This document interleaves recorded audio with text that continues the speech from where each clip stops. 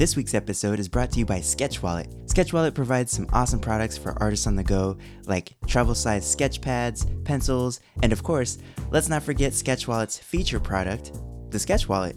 It's a handy little high-quality wallet made from real, durable materials that acts as a wallet for your mini sketch pad and pencil and things you'd normally keep in your wallet. And it fits right into your back pocket or purse. Then, when you fill up your sketchbook, they make it easy to refill your Sketch Wallet with easily reloadable materials that you can order right off the website.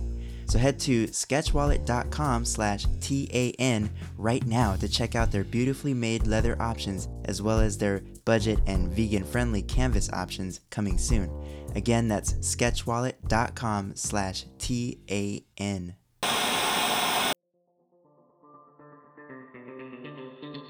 This is the Animation Network. With this podcast, you get to tune in every week to hear top industry professionals in my network discussing network animation. Our goal here is to bring you effective tips, tricks, secrets, and practices for breaking into and navigating through the current landscape of TV animation. I'm your host, Chris Wimberly. Thanks for tuning into the network today. Welcome back, all you beautiful networkers. If you're looking for yet another week of being productive and inspired, you came to the right place. Also, thanks again for the tremendous response to the ticket giveaway last week for the mixer coming up at the end of this month.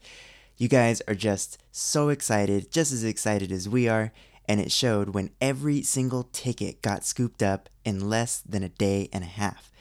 And listen, don't forget to check out the Facebook page for info on the after party if you weren't able to snag a ticket.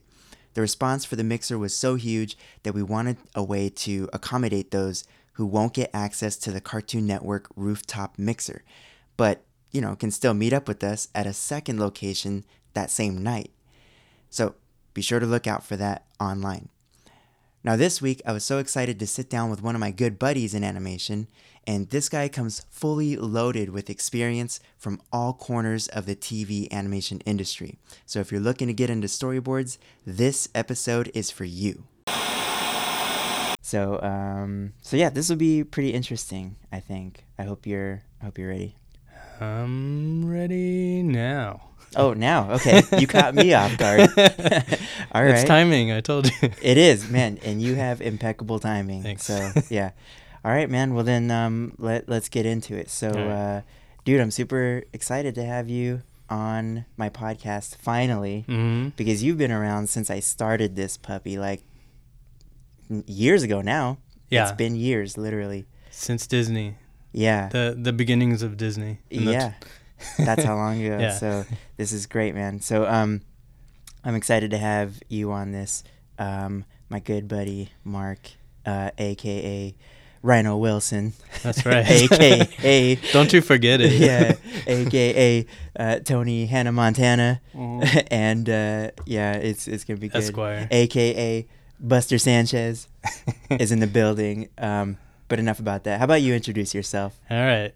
Well, most of the people know me as Mark Maxey. I'm a storyboard artist on J.G. Quintel's new show, Close Enough. And we're working at Cartoon Network, but it's going to be on TBS. Man, have you told that to a lot of people?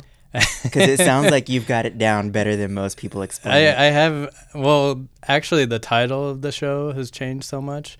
It was always J.G. Quintel's new show, so that's always what we called it. And then it was, what was it? The original title? Yeah.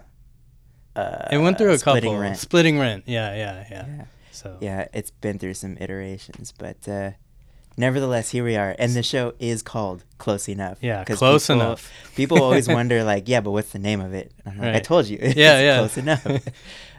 So we can't say it without like pausing, and when you say you have to emphasize it. You're right. Yeah. Which also is now seen, you can see it now on YouTube, the sizzle reel for it. Yeah. So because they premiered it at San Diego Comic-Con.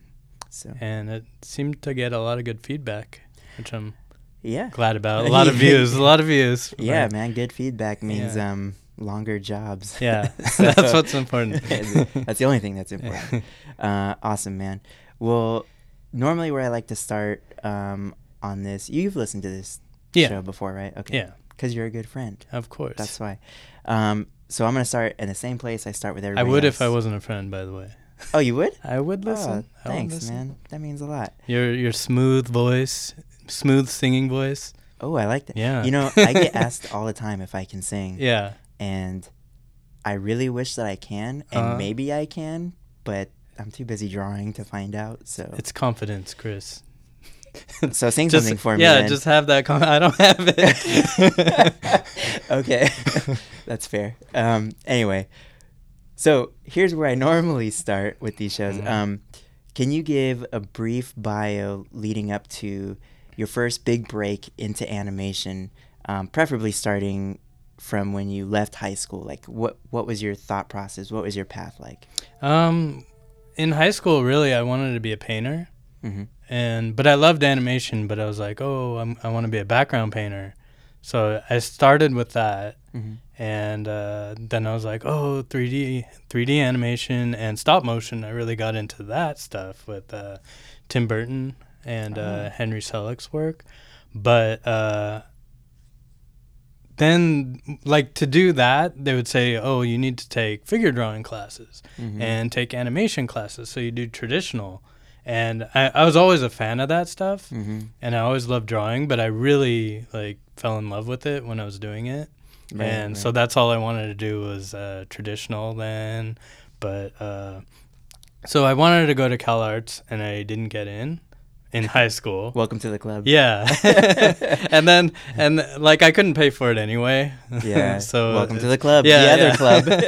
And kind of at the last minute, I'm like, okay, I'll go to Cal State Northridge. Nice. And I welcome went there. To the third club. Yeah. We're both Cal State. At Cal State. Yeah. So you don't have to go to a big art school. Right. And end up and be successful. So, but yeah, I did a lot of small jobs. I worked at Denny's. I worked at a hardware store. Really? Yeah, I worked as a video game tester at THQ, doing race car games. And that's the first time I ever fell asleep at work. Because it sounds like a fun time, but it's really boring. Wow. Yeah. Okay. So. You didn't fall asleep at work at Denny's? No. Oh, okay. By the way, if you're not from California or the States, Denny's is like your run-of-the-mill, super standard, anybody can eat there type restaurant. They've got any kind of bland food that you can think of, from breakfast foods to it's like cafe food, right? Right. Well, it's a lot of breakfast food. Yeah. Well, I think that's the main reason why people go. Yeah. But they the main reason people go is because everything else closes. Yes. And then everyone filters towards Denny's. Yes. That is a very great point. Yeah. All right, cool. So you worked all these small jobs and then the whole time I was trying to get animation work. Mm-hmm. And after I graduated from Cal State Northridge, it was the time when Disney had laid off tons of people. Mm-hmm. So there wasn't work at all when I was trying to find work. And I got an internship at Warner Brothers. Oh, wow. And then that fell through because they were doing feature. Oh. And then the feature fell through and I didn't get that. So I went actually a long time with bad luck out of school. And I just kept going. I was taking art classes on the side. Mm-hmm. I was working a lot. I was always keeping myself busy, working full time. It was. I'm surprised I could do as much as I did. Yeah, sure. Yeah. And finally, I just never gave up. And finally, there's a place called Mike Young Productions that is it was a smaller studio. It's pretty big for being a non-union studio, but. There was a lady there who's, I don't know what I would call her position, but her name was Maura Sullivan. Mm-hmm. And she kind of did the hiring and talked with directors and producers and everything. Mm-hmm. She was the go-between. But she's the one that helped me get my first internship, and that was at Mike Young Productions. And that lasted for about 2 weeks, and they hired me pretty quickly. Wow. Yeah, I was lucky. I was really happy to finally get work. It was like a blessing, really. Yeah, it's so funny you say that. I mean, not funny, but it's. I'm glad you said that for a couple of reasons. One reason is because, like, I get all these emails from people who are trying to break in, and Yeah. I do these like 30-minute mentorships with people where they're trying to figure out what their path is. So many times they forget to look at these non-union smaller studios, Right. and there's so much work and opportunity there. Really, yeah, you can't just look at the big studios. Five, I mean, yeah. that's the easiest to find. Yeah. That they're looking, but you got to look at all studios, and really you'll find good artists, good writers, like top talent in every studio. Mm-hmm. It doesn't matter how big it is. You'll find people that you can learn from, and I learned a ton from where I was at. Like, I learned on the job, really. It was like a university, really. Yeah. That was my Cal Arts, was being on the job. Absolutely. I mean, I tell people all the time, I love the school I went to, and I learned a lot. But in terms of industry standard, you learn more in your first 6 months than 6 years of art school. Yeah, definitely. There's a little bit of exaggeration there, but definitely the feeling is, it feels like that. Right. Yeah. That's awesome, man. And what was that first role as?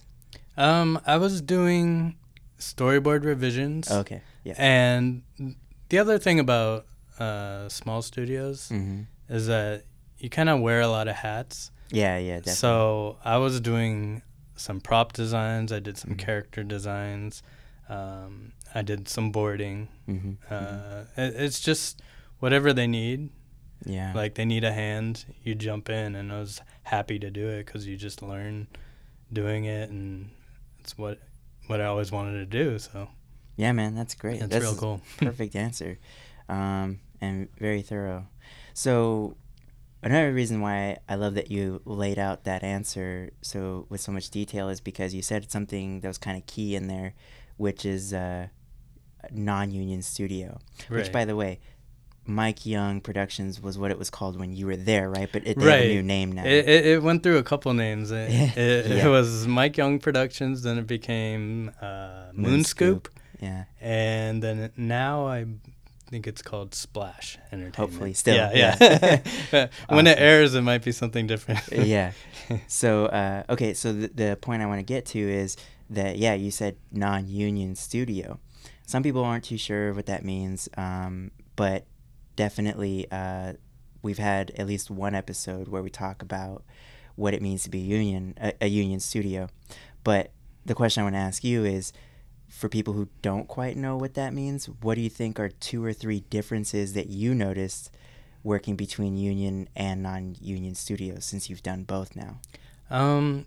Union studios, I would say the biggest thing is you get more pay. Mm-hmm. And more pay attracts more talent.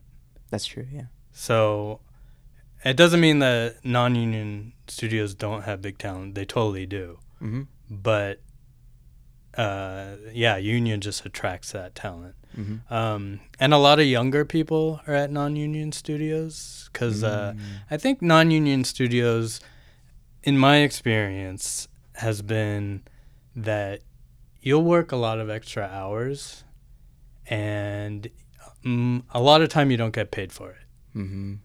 And union studios, they try not to, because they'll drop the hammer.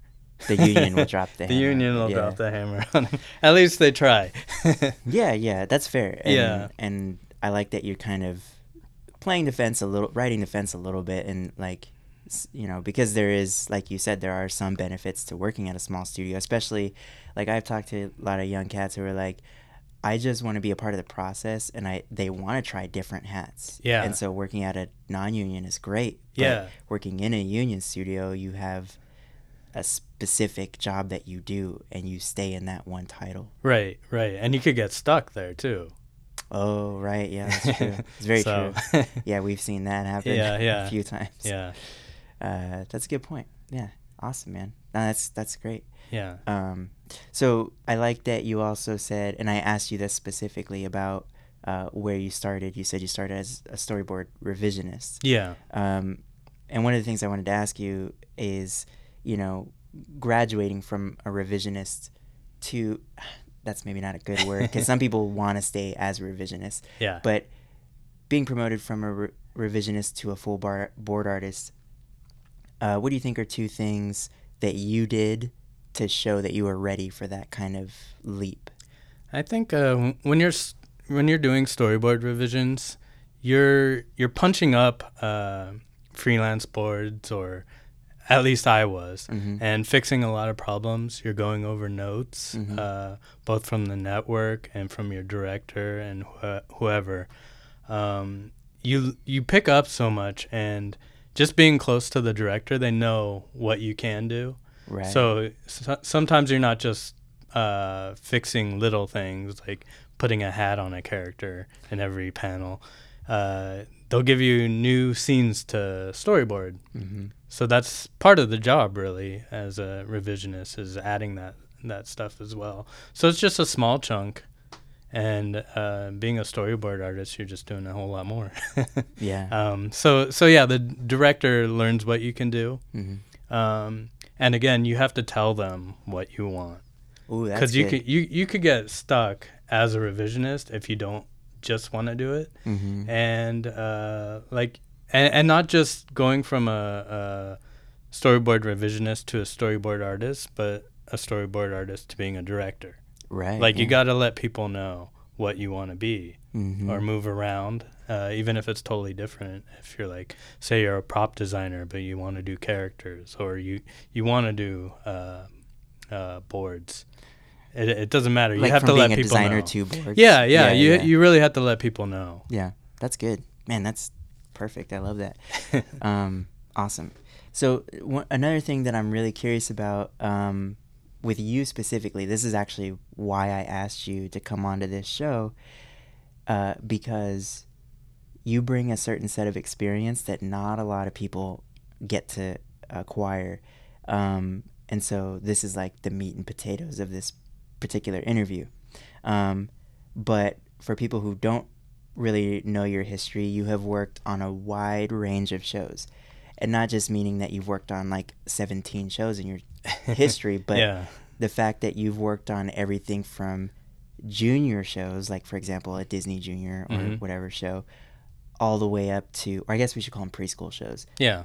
All the way up to adult primetime, which one of your big claim to fames that people may not know is that you worked on Rick and Morty. Yeah. Right? For first 3 seasons so far. First 3? So far. Wow. I didn't even realize. Okay, cool. Yeah. So, and then here we are obviously on this show, which is going to be a primetime show as well. Right.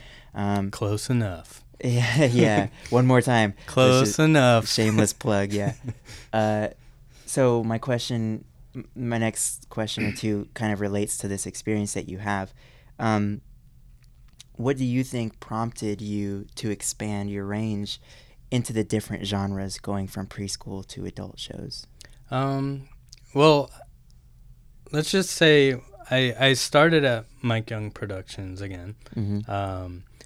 It was a studio. They had a lot of preschool shows to begin with, and some were really, really good. Like, I started on Jakers, and that won an Emmy Award for Outstanding Children's Show. Awesome. So it was a PBS show, and to me, it's always a good story is a good story, no matter what, who it's for. Amen to that. So, so to me, that's the most important thing.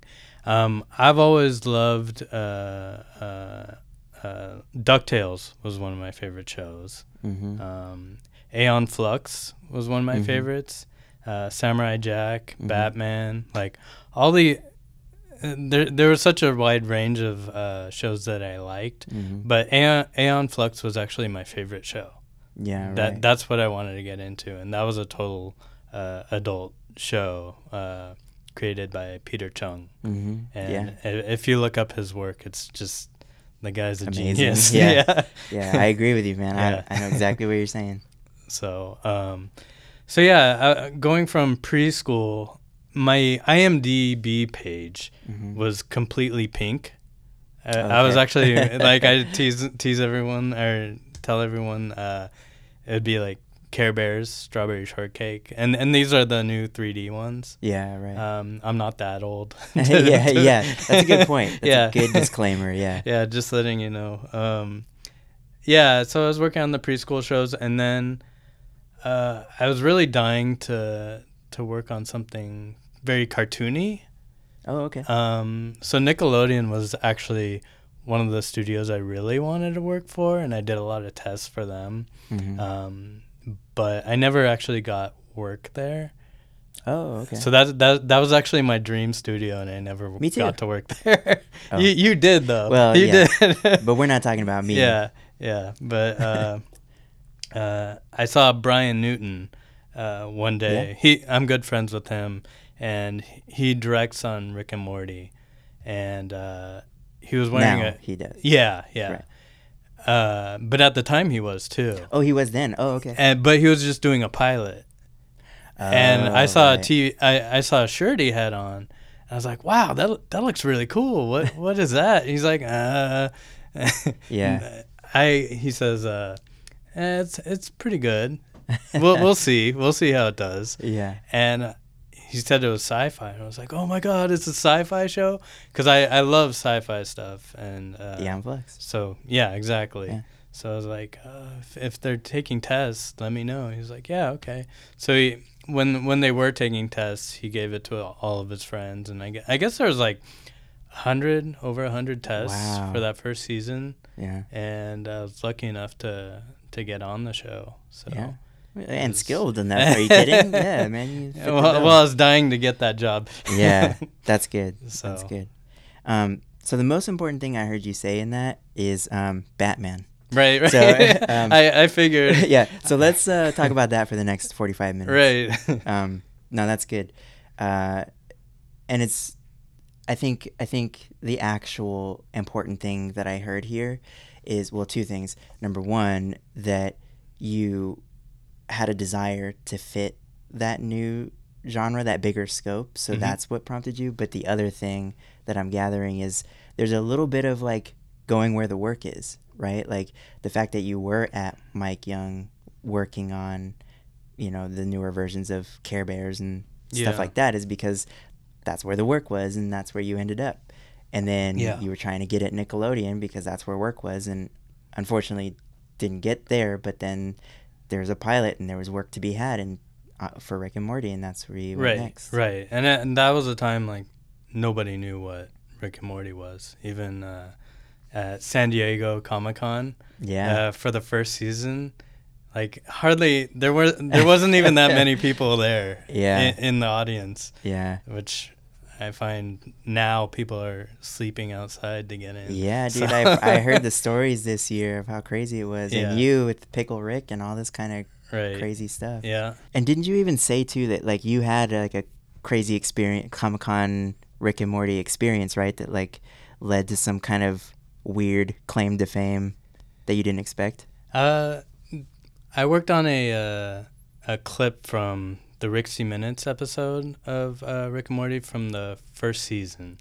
And it was a mix of the Trix character and Lucky from Lucky Charms.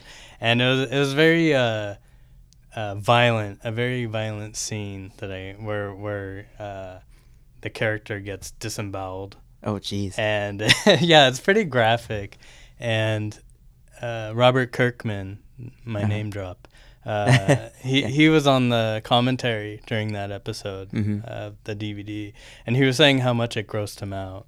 Wow. So, and Robert Kirkman, if you don't know, he's the guy who created Walking Dead. So I grossed him out. So that made me happy. Yeah, dude, that's major points right there.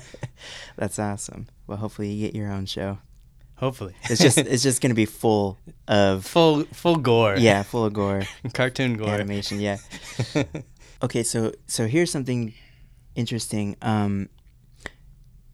When you work on a show, there's something that we call the network, which you're extremely familiar with, which is this kind of ambiguous, sort of nebulous cloud of executives that sort of hand down these notes about different things that you can do on shows or that you can't do on shows.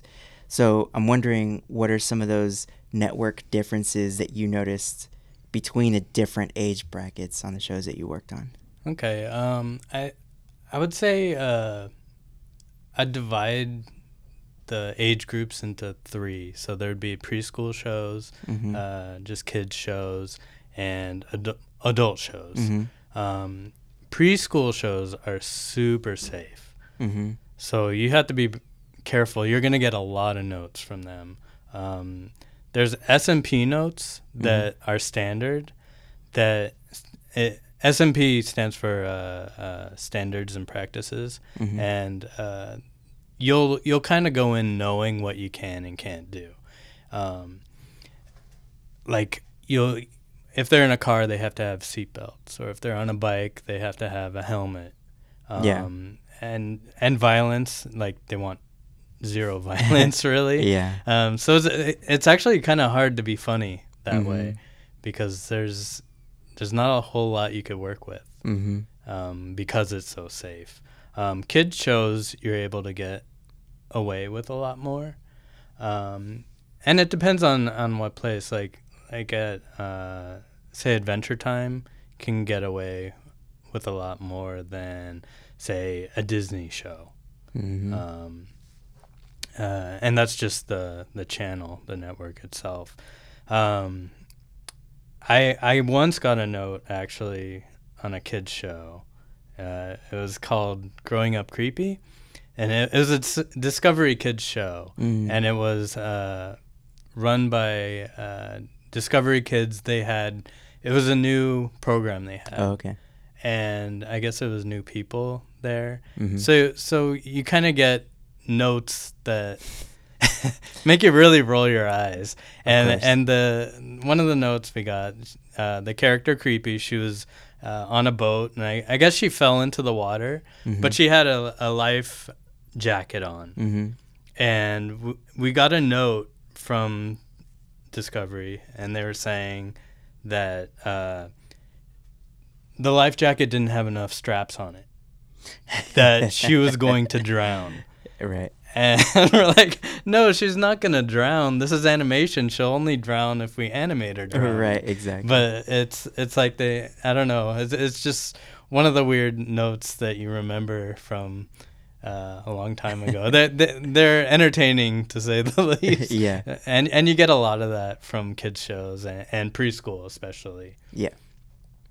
Yeah, that's pretty good, because I think it's funny how some of the notes that you think you would get, because they're based in common sense, like you're probably right. You're probably going to get those notes. Yeah. So steer away from them. But some you just can't expect. Well, also, I don't know if I'd always want to stay away from them. I feel like sometimes you have to push things. Yeah. Just to know where the boundary is. Yeah. Because sometimes it's really funny, and it just isn't funny if you edit yourself. Sometimes that stuff gets through, especially if it's not bad, if it's not such a big deal. And I'm not going to put phallic symbols in a show or something, in a kid's show, but just little things. I don't think you should edit yourself so much. Yeah, for sure. And I think there was an episode last season of this podcast, actually the season finale, with Owen Dennis, who talks about having to tiptoe around certain things, and it's like, we're talking about cartoons here, right? Like, yeah. I mean, and that comes with a whole set of preferences and worldviews and et cetera, et cetera. But that's interesting, though. With adult animation, that's something you really want to push the boundaries of, because you never know what's going to get cut and what'll be put in. Yeah. And I mean, it all depends on the style of the show. But say on Rick and Morty, I worked on the Tiny Rick episode, and I would say the stuff that they had us edit was just like language, nudity. We had all of it. But as violent as it was, as violent as all of our episodes were on Rick and Morty, they really didn't edit it down much at all. Wow. Yeah. And well, there you go. yeah, stuff you're like, how is this going to get through? And it does. So yeah, that's good. Yeah, you read my mind because I was about to ask you about that. Yeah. So, no, that's great. And that's something that I'm learning now, being that this show, for me, Close Enough, is completing this series of different types of shows. So now I've worked on preschool, like regular kids shows, which is like 6 to 11. And now my first primetime show.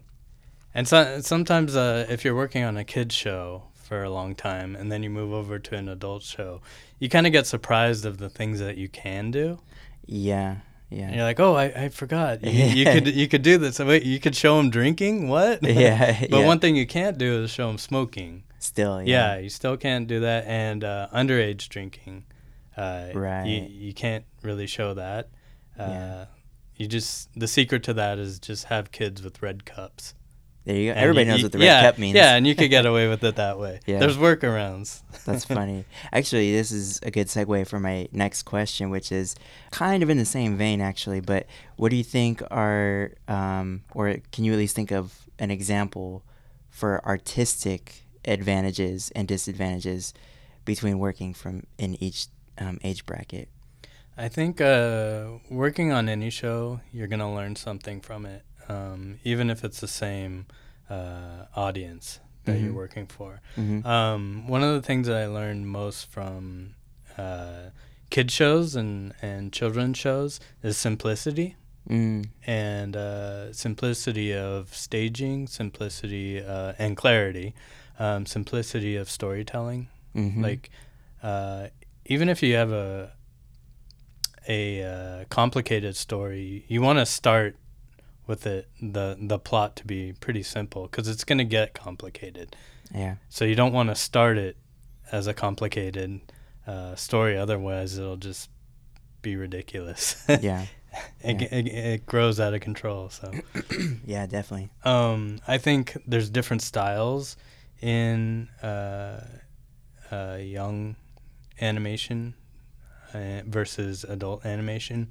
Yeah. It depends on the time or the studio, but normally like a kid's show is very tight, very strong silhouettes, I would say, very more designed than an adult show. An adult show, they normally want something crude.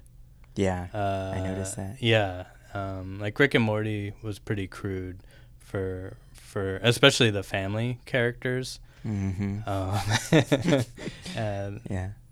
a lot of the Adult Swim shows are pretty crude for the designs. They're a little rickety.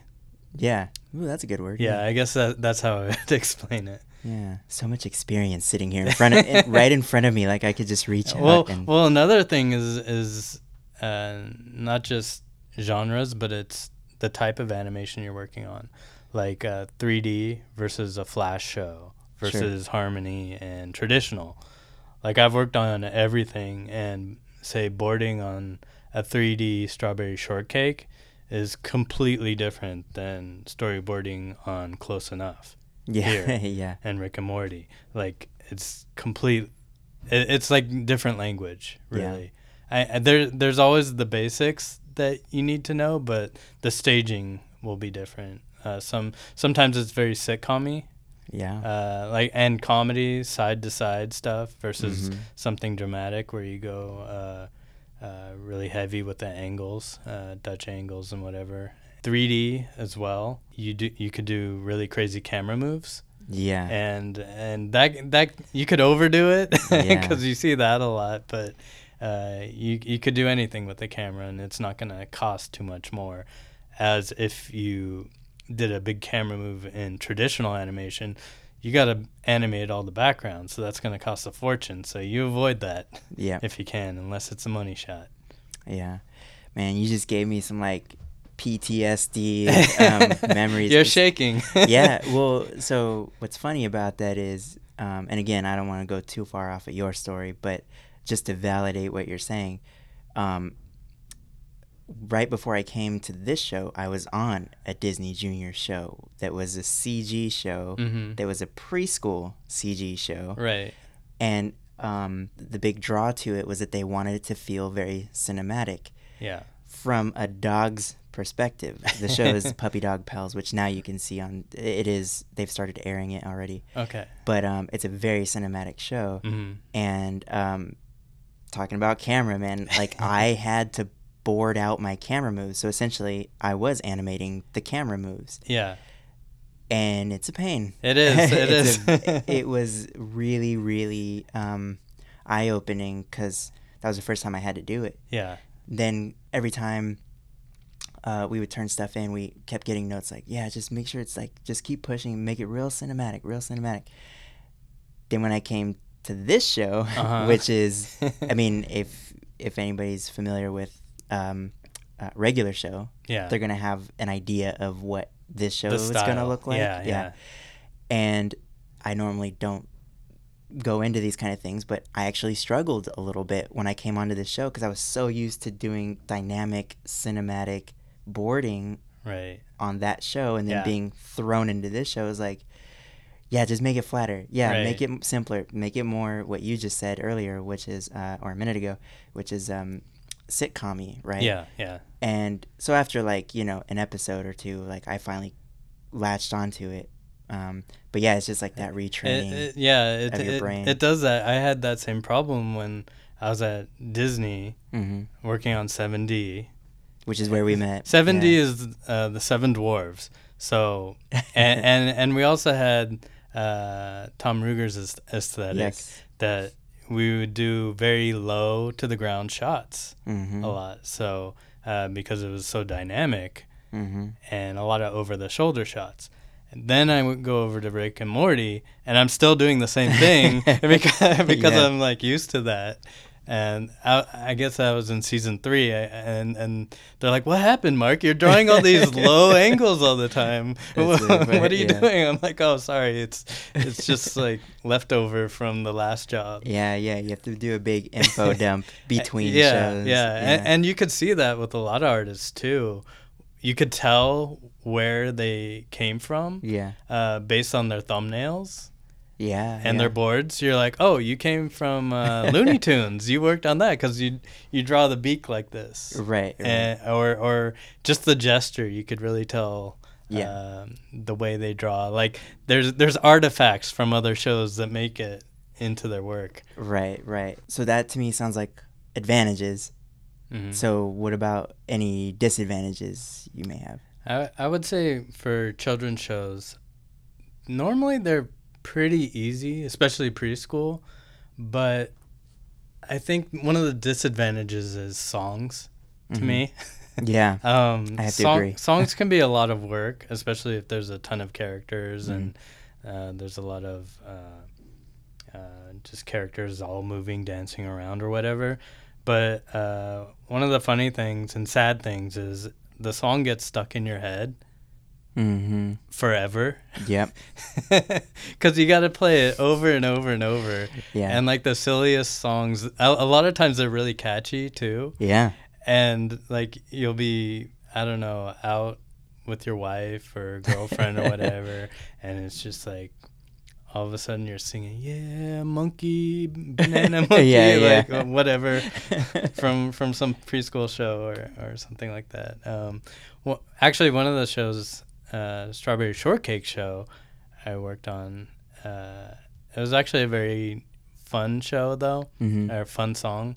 It was Cherry Jam song, and it was called Anything is Possible. That's what it was called. And I guess it had over 4 million views on YouTube. Yeah, it was really popular. But that's actually a song I thought was fun. Do you know who composed it, by the way? I don't know, but my director, Bob Hathcock, he was a roadie for a lot of musicians in the 70s, I think in the 80s too. So he was really into music. And yeah, he was thrilled about that, and he was having just as much fun putting it together.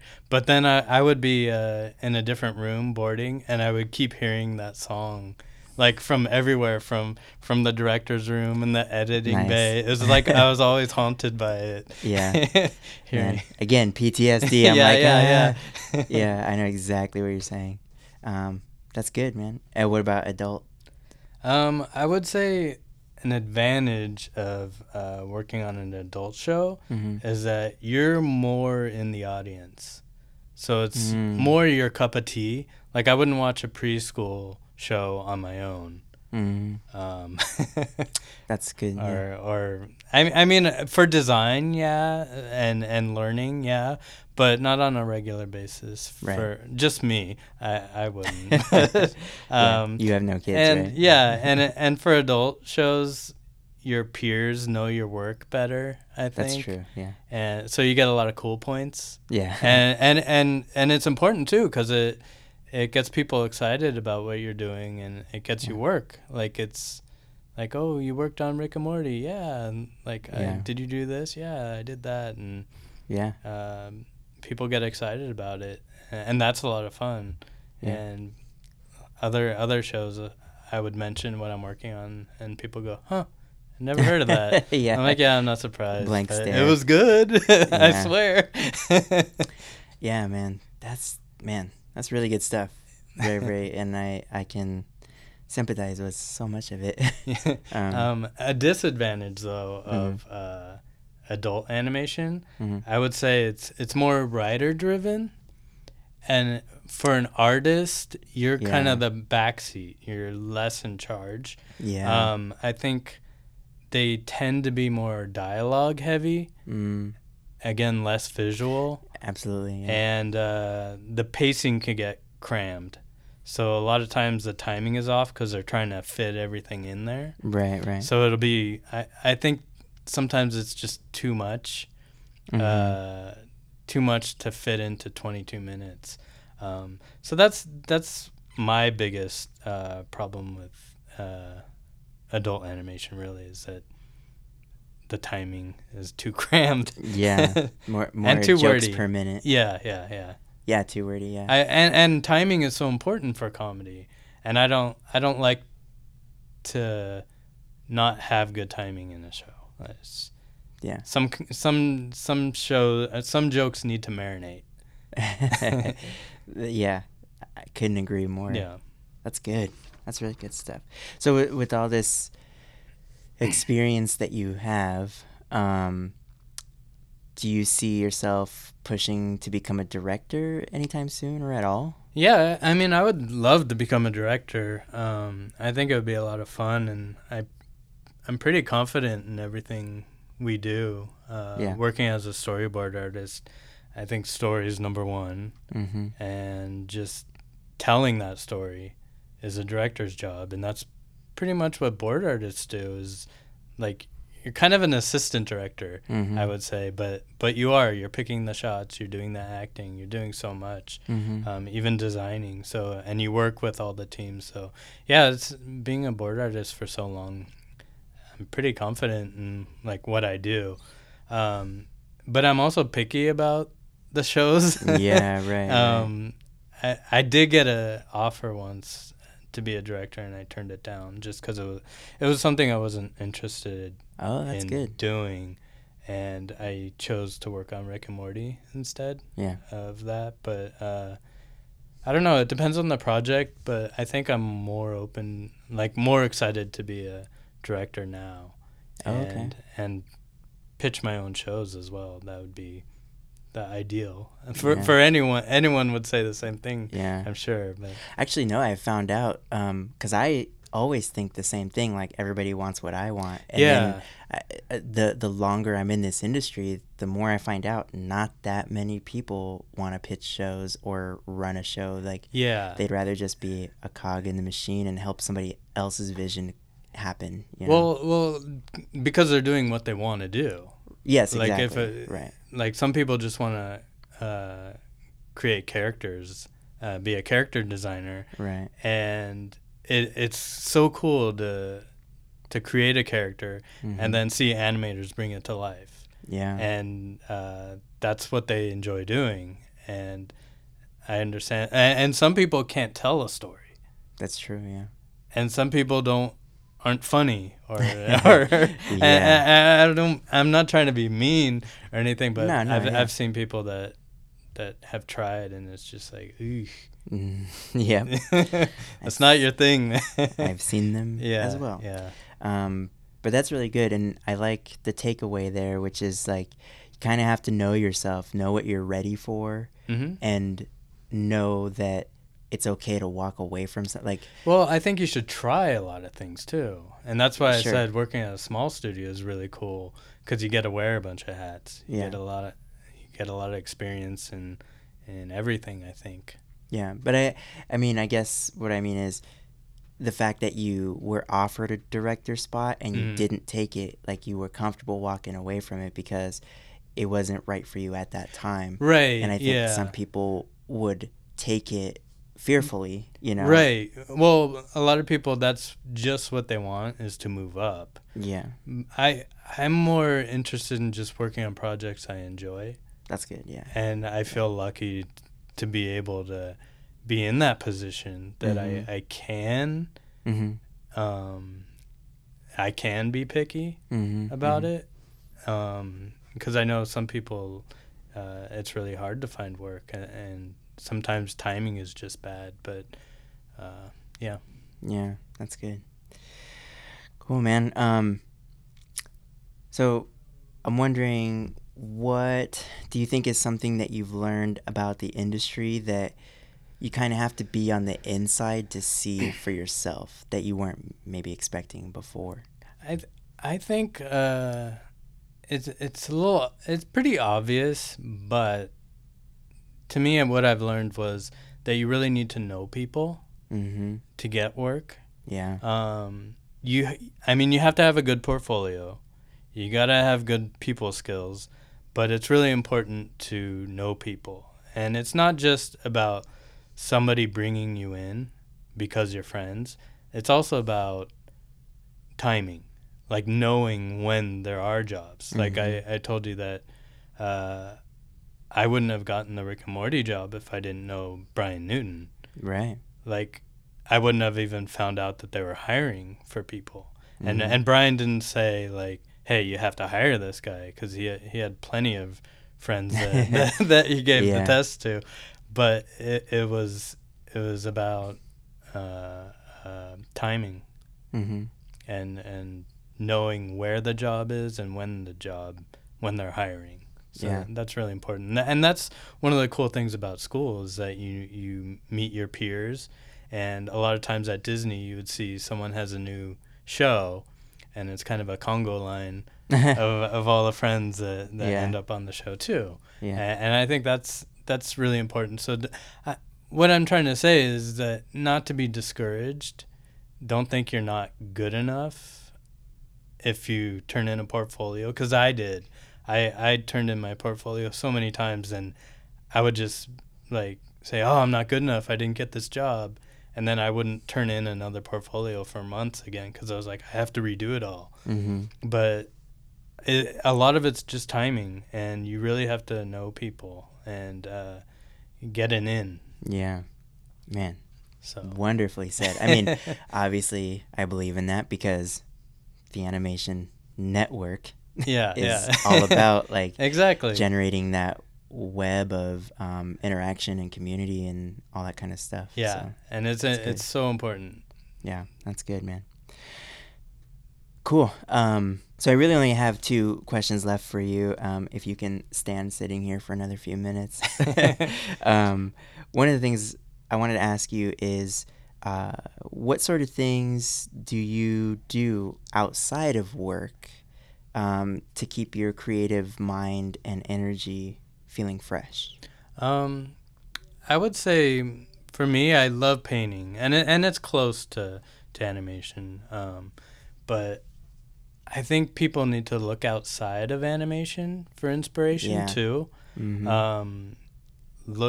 Read books. Books are really important. New music, like anywhere you can find inspiration. For me, changing your scenery, going on vacation, absolutely, is so important. Like, even if it's small, like I went to Catalina, and I was like, I was drawing like crazy when I was there. Yeah. When I was in Paris, I was drawing like crazy because you just get excited by new things, and it's such a good feeling. So just change things up. Even classes are really cool to take. Painting classes, watercolor, figure drawing classes, all that stuff. Yeah. I also started an Instagram finally. Yeah. Like I'm one of the last ones to join, so I felt like that's kind of pushed me to draw more outside of work. There's so much good stuff on there. Well, a lot of times you get so tired at work, especially being a board artist, because a lot of times you'll be working late. Yep. And you get home and you just want to like watch Netflix and chill. Yeah. Yeah. So shoot me for saying that. No, dude, are you kidding? I completely get it. Yeah. That's really good. By the way, I always make sure to put all of my guests' links and contacts up on the page. So we'll put your Instagram handle up there so that people can find you. Cool. Hopefully we'll get you another 2 or 3 followers. I hope so. Because your stuff is cool, man. That'll double my followers. Yeah. Because your stuff is like certainly cool. It's definitely different than anything that I would ever draw. So I love looking at it. It's very, for lack of a better word, or maybe it's the perfect word, but your stuff is kind of creepy. Well, it's kind of both, because I feel like I have 2 styles. So one's a cartoony style, and another one's a creepy figurative style. Yeah. But my name I'm going by is Monster Haven. Yeah. But I don't have many monsters on there right now because I used to draw them like crazy. But I'm like, okay, I got to add to that. Well, you have to build up the suspense for your audience where they're like waiting when he's going to start drawing crazy monsters. So it's good. I'm on that. Awesome. All right. Well, so then my last question for you is, when thinking about your career as a whole, what inspires you, do you think, to bring passion to your job every day after all this time? I think what's cool about our job, especially in TV as opposed to feature, is that every day is different. You're always doing something different. If you get bored of an episode, you're not on it for 4 years. Yeah. You're gonna have another episode next month. Yep. So things don't get stale. You get really excited about certain episodes, especially when the script is really good, or if it's board driven, you have a great outline or idea you get really excited about. There's always something to look forward to. I never feel stuck. And even moving from studio to studio, it's totally different. Like at Disney, it'll be like everyone's interests are different than Star Wars. Yeah. And Disney Legacy stuff. Yeah. Versus Cartoon Network, there's a lot of, it was really cool to see everyone into underground comics. Yeah. A very different style, a lot of rubber hose stuff, but yeah. That's good. And say Warner Brothers has their superheroes and Looney Tunes stuff. Yeah. So that's awesome. It's a great answer, man. I just want to ask you the same question, since you've been in the same situation. How do you feel about working in, say, children's shows versus adult animation? That's a good question. I feel like I should be prepared for anybody to reciprocate one of my questions. I agree with you. I'm learning a lot because this is my first primetime show, being on Close Enough. But I'm lucky that it's this hybrid because the show creator, JG, is coming from kids' TV, or at least super young adult TV. So there's some sensibilities that drag over. So it's almost like a half step for me. Instead of, like, if I were to be thrown onto Rick and Morty, I'm sure I wouldn't keep that job too long. They'd be like, what are you even doing here? But I think you'd be fine. Oh, thank you. Yeah. Well, you know what kind of jokes I make off the microphone when we're playing pool downstairs. Yeah. But thank you. And when you're trash talking.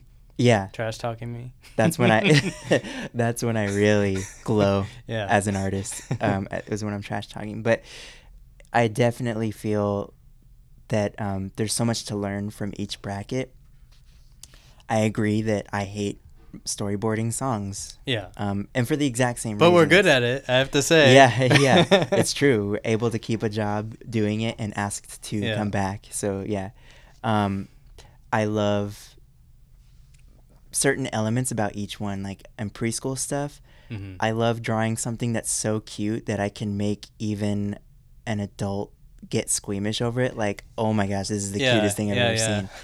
I love working on kids stuff, like the mid-range 6 to 12, because that's what inspired me a lot, and that's kind of where my sensibilities lie, I think. Well, working on SpongeBob SquarePants must have been awesome because, like, the funny drawings, I love that sort of thing. Yeah. So I'd love to.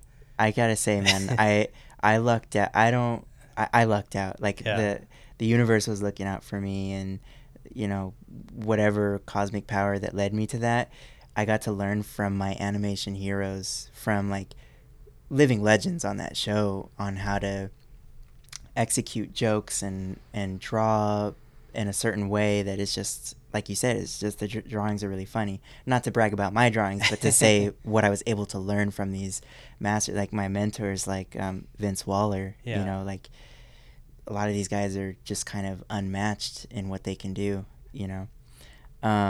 And another one was Tuck Tucker, who really did a lot for me to launch my career. So I owe a lot to those guys. But anyway, and then working now in prime time, like you said, you get to push the envelope and see what kind of things you can do. And I think I'm lucky that on this show, they're not too gross. Like, even though it's an adult show, there's not like, inappropriate jokes. It's more theme. Right, it's adult themes rather than like just vulgar jokes. It's not just gross out. Yeah. Which I don't think I'd want to do either, right. So yeah, there's a lot to learn, but yeah, I think that's kind of my thought on it is there's something good to take away from each one. There's something challenging about each one because, adult TV tends to be a lot more limited, like you said, about the artists take a back seat to the writing and the voice acting. Right. Like, they want those two to shine more than drawing. So that's harder for me. It's like telling a kid on a sugar rush to sit still. And it's like, it gets a little tougher for me because I want to do something that's more like my old, like SpongeBob or Teen Titans Go sensibilities, where I want to like do something real crazy. But and creative. You want to have put in your creativity sometimes. And on primetime shows, they're a little less interested. A lot of times there's just no room for it. Because that's true too. Because there's just so much information and exposition they have to get through. Yeah, it's absolutely true. Yeah. Awesome, man. Well, this has been a really fun conversation, and I really appreciate you spending the time to join me on the podcast because I've been wanting to get you on for a long time. Thank you so much for having me. It was fun. Yeah, of course. I'm really excited to hear what Sam Spina thinks about this episode. He seemed very excited by it. Oh, man. So, yeah, we'll find out what he has to say. All right, cool, man. Well, thanks again, and I can't wait to play pool. Maybe tomorrow. Thank you. Yeah. You should have a trash talk episode. Yeah, we'll just start recording stuff. Yeah. I'll make my own. Awesome. My own podcast. The stuff that Chris says. I'll join you. This guy works in kid shows. Yeah. Jesus. Yeah, that's good. Awesome. All right, man. Well, thanks a lot. All right. Thanks. All right, friends. Thank you so much for joining us again this week. Please don't forget to rate, review, and share this podcast, which you can do right from your podcast listening app. So it's super easy. Also, if you're wondering how to get in touch with myself or any of the TAN crew, please feel free to check out theanimationnetwork.org to read more about what we've got going on.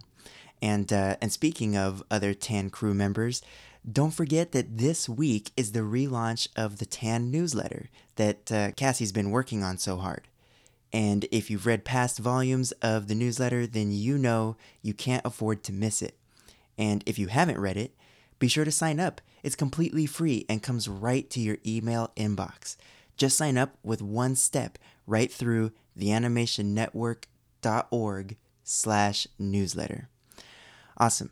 Well, that's all I got for you this week, friends. Thank you so much for tuning into and being part of the Animation Network.